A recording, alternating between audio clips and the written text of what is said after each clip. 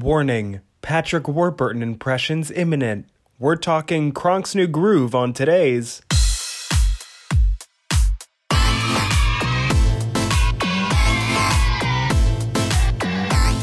We're not affiliated with Netflix. Welcome to KidFlix, the podcast where adults try to definitively rank every kids movie ever made. I'm your host, Ross Wiseman, and this show is not for kids, so turn this off and break that fourth wall over the goddamn head over and over again. It is the start of spring, and as you can hear, my voice is a little bit hoarse, or I guess you could say, a little bit llama. There we go. There's the joke. So my guest today, a few weeks ago on the podcast, we talked about The Emperor's New Groove, and we have with us an expert about that movie to talk with us about the sequel, Kronk's New Groove. Give it up. It's the host of The Emperor's New podcast, Micah Hirsch. Hey, Micah. I like how I weaseled myself into the podcast.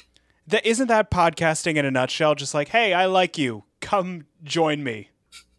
We were talking... just on Twitter, and you were really interested in talking about this movie. So, but in general, what just kind of draws you to the Emperor's New Groove as a movie, or I guess as a mini franchise? Well, in terms of like starting from the movie, I think the movie's really. I think it's really funny, and I love these characters. I do. I saw the movie when it came out, not in theaters, on video. I liked it okay then, but the TV show came out, and then I liked that okay. Then I caught reruns of the TV show, and the reruns of the TV show made me want to revisit the movie, and now I really love the movie. It's really funny. I love all these characters. So I decided to do a podcast about the whole universe, basically, of The Emperor's New Groove, the Grooviverse, if you will. Yeah, exactly, as we all call it. And, I mean, this is a really interesting...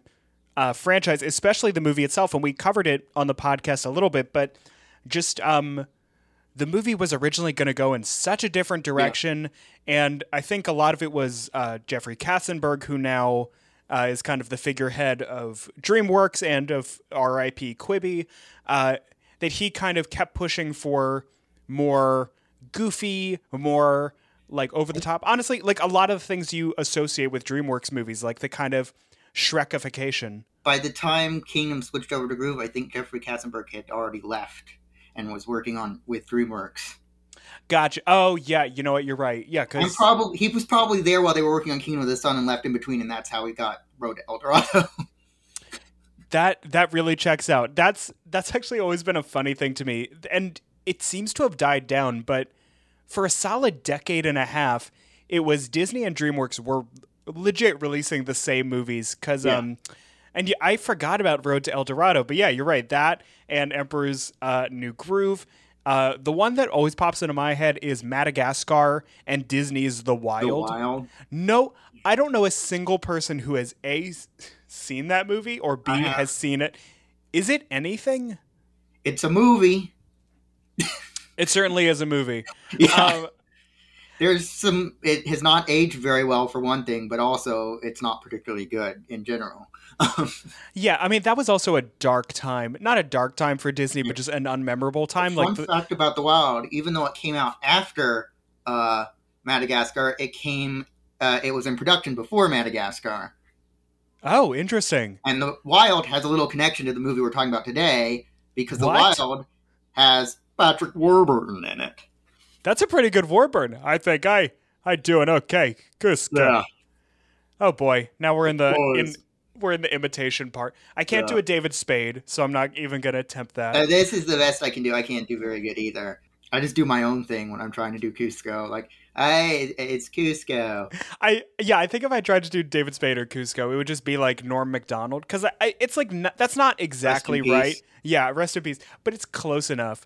But yeah, so I think what is so interesting about Kronk's New Groove, I'll be honest, I had to watch it in two chunks because I couldn't do it straight through. It's so not really related to anything, because I watched Emperor's New Groove relatively recently, and this movie, the sequel, is only 72 minutes, and there's just like nothing in there. Like, Yzma is a little bit evil. Kronk is a little bit stupid. Kuzco tries to break the fourth wall, but they kind of forget to use him for most of the movie.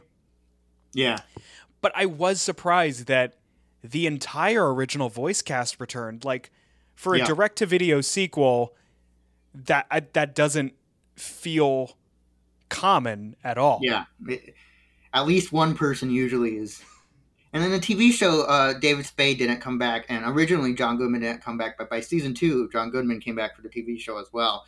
So by season 2 of the TV show, everyone who was alive, because John Fiedler had passed away, except for David Spade, had returned for the TV show as well. Interesting. Yeah, it's also interesting because, like, Eartha Kitt is a legendary performer. Like, one of the most well-known stars of Broadway. She sang Santa Baby. Yeah.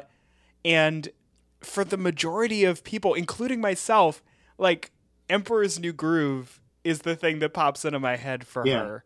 And I feel so conflicted about that. Yeah. But, even though this is a cash grab direct-to-video sequel, like, everybody's doing a good job. I can't say that for the script, but the performances are not half-assed in a way that it totally could have been. Yeah. And I think, and I'll probably get more into this later, it's very out there, not the thing you'd expect from an Emperor's New Groove sequel, but I feel like that's kind of on brand anyway, so just what you don't expect. But I think the story, with a better script, could have been a really solid story, too.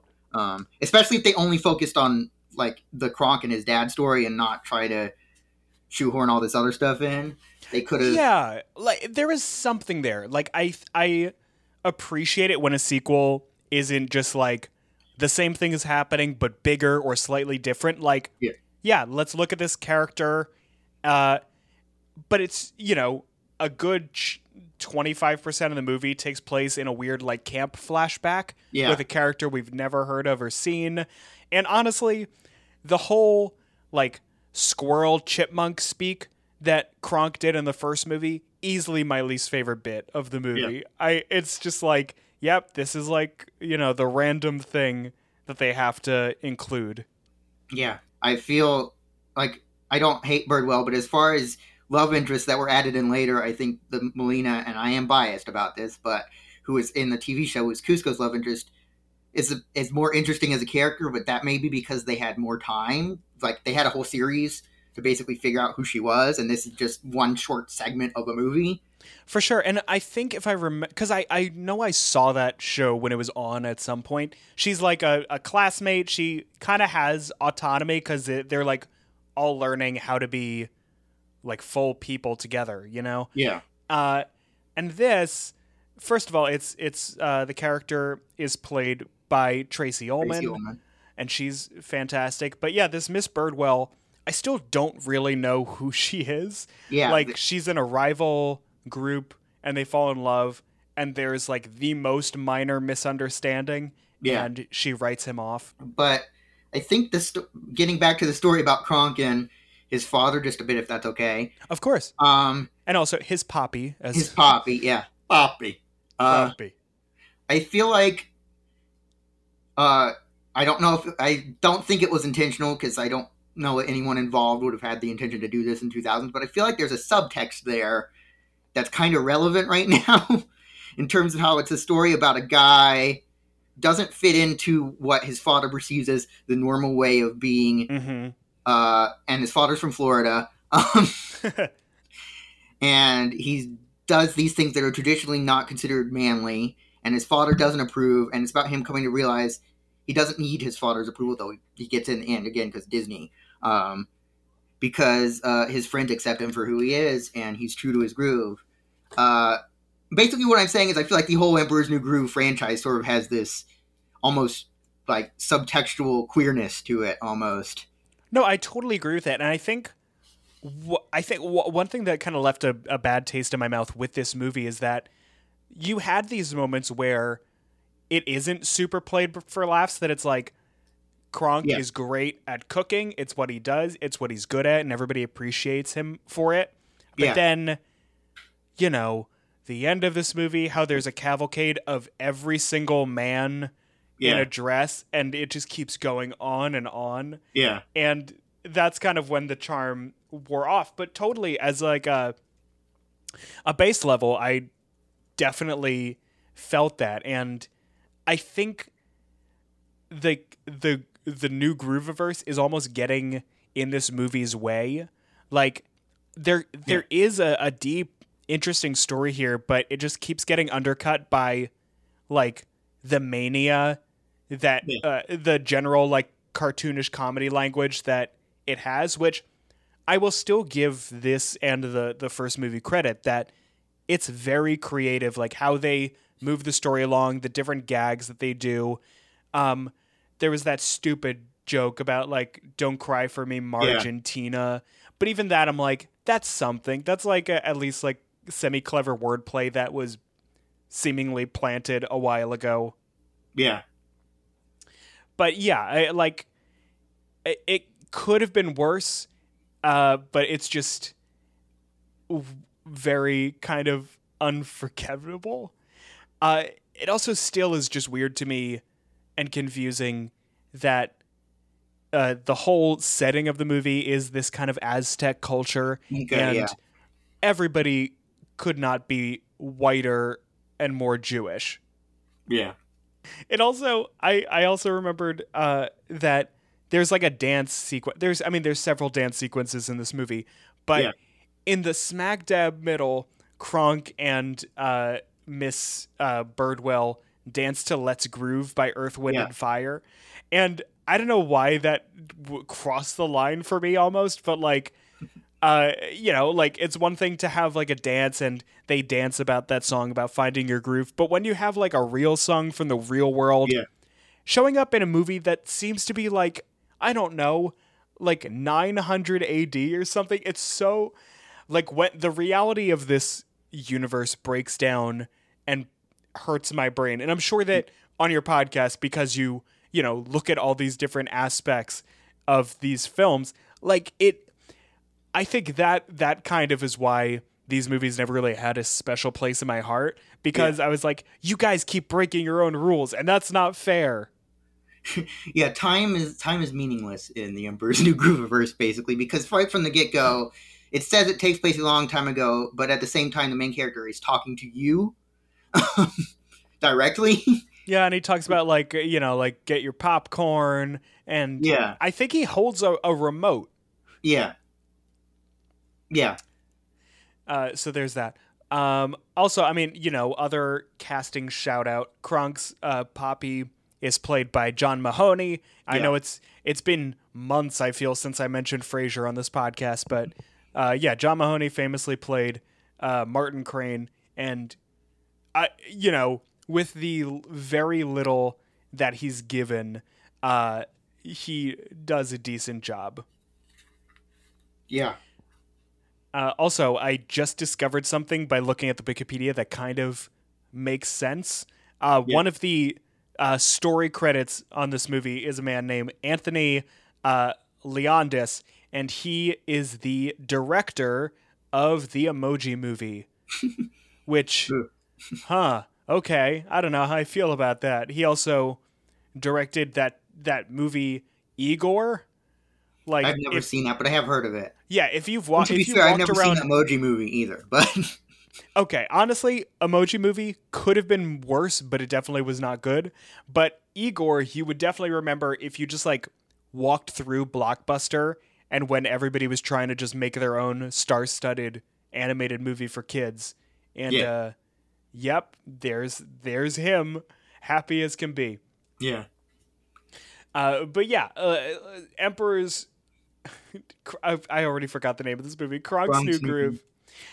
I couldn't find a lot of information as to like why they chose to make this movie. Do you have any insight into kind of like why they decided or when they decided to make a Kronk movie? Kronk. Yeah, that checks out.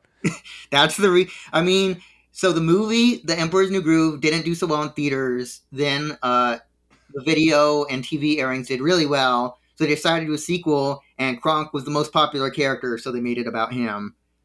And that's also how he got the TV show, even though the TV show focuses on Kuzco. Even though I like to say the TV show is actually about everyone else, and Kuzco just thinks it's about him. Yeah, that really checks out with his character. Yeah, I get it. But also, this movie feels like this is the danger of giving people what they want. It's you gotta give people what they don't know they want. It's true. But like, they do try to give. It's difficult to pull off an entire film dedicated to like the comedic relief. It almost never. The only exceptions I can think of are with the Lego Batman movie and Finding Dory. Worked pretty well. Was Finding Dory. Yeah, it's kind of a retread, but I still liked it. Yeah. Oh, I mean, it definitely wasn't novel and it wasn't necessary. But yeah, that's a good point. It's a very rare thing because you have to just add all of this deepness and introspection to a character. And I mean, Lego Batman is a perfect example of that. Like, it could have been just a silly thing, but we all know Batman. We all know he's a sad character and really leaning into it. Yeah, again, like Kronk's New Groove, they could have let it breathe a little bit. They could have made it be a father and son story. Disney kills it with father and son stories. And I don't just say that because they usually kill the father. But I don't know. I'm trying to think of what could have changed, or because they couldn't have done like Yzma's New Groove. They wanted to, but then Eartha Kitt died. Oh. Supposedly, I don't know how true this is, but I read somewhere. Well, she did die. That's not. Not the move. They supposedly wanted to make Yzma's Old Groove. Oh, like maybe a prequel. Perhaps. I don't know. There's not hardly any details other than I read somewhere that they were wanting to do that. I mean, that could have worked because, I mean, villain origin stories are all the rage, and people would have paid to see it for sure. Yeah, Eartha Kitt. And also, like, I guess at the beginning of Emperor's New Groove, you get this sense that, like, she is a good employee, and her just working tirelessly, and then Kuzco fires her. That's when she kind of snaps. Yeah, she raised Kuzco. That's true. Yeah, that could have been an interesting story to see. Yeah, or honestly, it probably just would have been Megamind, but that could have been how they would have done it, because I'm still surprised at how solid Megamind is, considering it like the advertising made it look like the most bland, boring piece of crap. But that happens a lot. Yeah, I mean that's another issue for another day. But yeah, that movie again goes deeper and harder than it really needs to. I feel like the original Emperor's New Groove and Megamind are kind of similar in how they're both about a guy. About a guy. They're both about a guy. Yeah, that's really true. You cannot deny that. Both of them are about a guy. A guy going through a change in his life, realizing who he should be, and basically they both open in the middle also, I guess, is one other thing that's true. And they're both they both star in SNL alumni. Hello, I'm Kai Bobby, co-host of the Rotten Treasure podcast, where I talk with my friend Jim O'Donnell and a special guest about movie franchises that arguably went on a little longer than they should have. Hey Jim, what movies do we review? Home Alone, Home Alone 2, Lost in New York, Home Alone 3, Home Alone 4, Taking Back the House, Home Alone, Jim, Holiday Jim. Heist. We review more than just Home Alone movies. Tremors, Tremors 2, Aftershocks. Do we have any guests? Do we have guests, Jim? Scott Campbell, Robert and Donnell from Watching It, Sarah Carter. Okay, how do people find us on the internet, Jim? Follow us at Rotten_Treasure on Instagram, at Rotten Treasure on Twitter, Rotten Treasure on Facebook. Okay, all right. You know what? That's enough of your list. So, folks, if you still want to find us, you can listen to us on your preferred podcast app, such as Spotify or Apple Podcasts or Podbean.com, Google Podcasts, Listen Notes, not SoundCloud. I also think that this movie opening in the middle with like that cheese explosion definitely didn't. I know they needed to kind of just mirror how the first movie starts. Yeah. But there's a balance that they didn't quite figure out until like the end of the TV show. Yeah, maybe I need to revisit that show. Because at the beginning, through the first season of the TV show, they just repeat jokes from them. I mean, there are new jokes, but there's a lot of repeating of jokes just from the movie. Yeah, and if I remember, the whole thing is that Kuzco, like, has to go to school to learn how to be a leader. To basically to regain his position as emperor and learn how to be a better emperor, he has to go to school. Meanwhile, no one's running the kingdom. No, maybe not his servants, but he has like a council or something. You think they're the closest thing the kingdom has to an emperor while he's at school? Mm-hmm. So they make all the decisions for him on his behalf since he's at school. And then Yzma wants to fail him because if he fails even one class, which seems kind of unfair. Tough. Yeah. He will, and somehow he doesn't fail even one class. He will be stripped of his throne, and Yzma will become empress, basically. Yeah, and I do remember that she disguises herself, and she's like, "No, I'm Amzi." Yeah. So don't worry about that. Yeah. And then looking into it a little bit. So yeah, the series kind of ended because Eartha Kitt died at the end of the one season. So they were like, we're not going to try to replace her. It was the end of the second season. Yeah. They weren't, even though they have a couple of times found replacements for like theme park stuff. They didn't want to do it at that point because it was, for one thing, it was too soon. But also, they managed to put together, because it is somewhat rushed, but often these things are when you're running out of time. Right. A conclusive finale that concludes the running thread of the series, if you can call it that. Because it ends with Kuzco graduating, basically. Spoiler alert. No! Damn, I could have never figured that out. Some shows just end and they never resolve. That's legit. Like Alf originally. Does Alf not end just like he goes back to his planet and that's the end? I thought the original ending of Alf, and they might have retconned it later, was that like the government comes and takes him away, and it was supposed to be a cliffhanger, but the show got canceled, so it just ends like that. I love that. With the implication that they're gonna like cut him open or something. You know what? That's what he deserves for torturing all of those cats. Yeah. I love a good TV show that ended and just on the most confident cliffhanger, and then it just stops. Yeah. Like, did you remember that show Flash Forward? Never heard of it. Okay. So the whole thing of Flash Forward is, what if everybody blacked out for 3 minutes and saw the future? And like Raven. Yeah, basically. Everybody wakes up, they're like, that was so Raven. And then the end of the first season, they're like, oh my God, it's going to happen again. And then it starts to show and lay all these seeds. And then ABC is like, no, we don't want any more. Fuck this. But I should point out that in this movie, Yzma is a Catwoman. Oh, of course. Yeah. That was Eartha Kitt's most famous role, arguably. I believe so, yeah.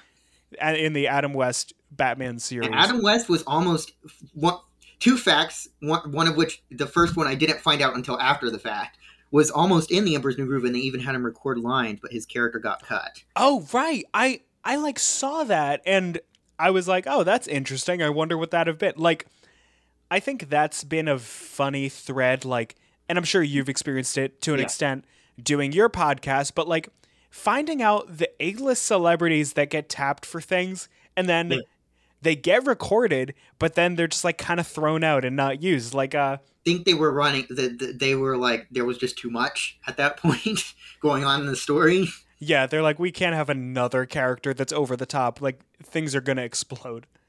Yeah. Do you know what the character was? I think his name was Mochi, and he was like a conspiracy theorist or something who kidnapped Kuzco and had a meeting with a bunch of scarecrows. Huh. Like, you know, he all his like all the members of his conspiracy society or whatever were just scarecrows. Yeah, that's too much. That's way too much. And then I met Adam West, but I didn't find out he was in The Emperor's New Groove till after I had met him. I wonder how he would have reacted if he's like, "Oh my God, Adam West, huge fan.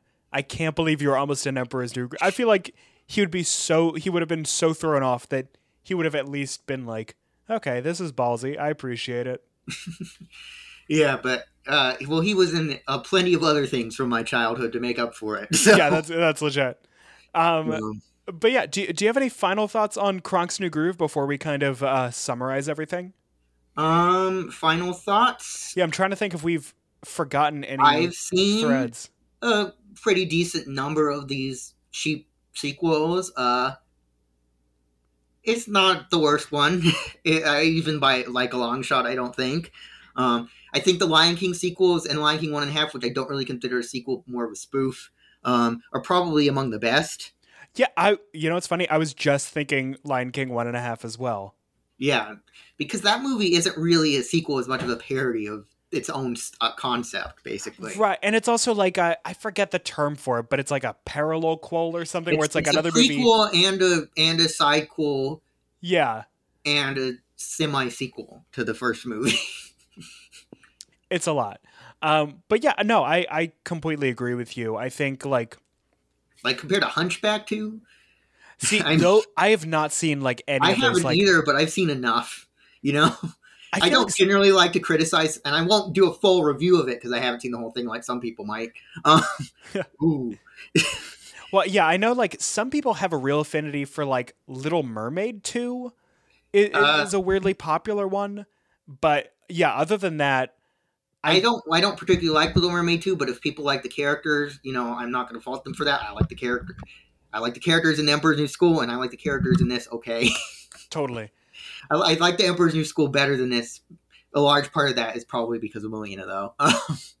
Yeah, and we get a little bit more breathing room in a full TV show, like we were saying. It's 20 minutes, and the pacing is immaculate, but also it's not quite as Looney Toony. It's still it's still 100% it doesn't get super serious, especially compared to like the brief moments in the movie where it gets real emotional. The first movie, I mean, but it's not like hitting your head over the top with constant insanity either. It's sort of in between. Yeah, like almost it's like a sitcom basically. Yeah, like I think if Kronk's New Groove kind of went harder in one direction or the other, I think I would feel more excited about it. But yeah, kind of forgettable, but I think that's okay. So now is the part of the show where we rate everything.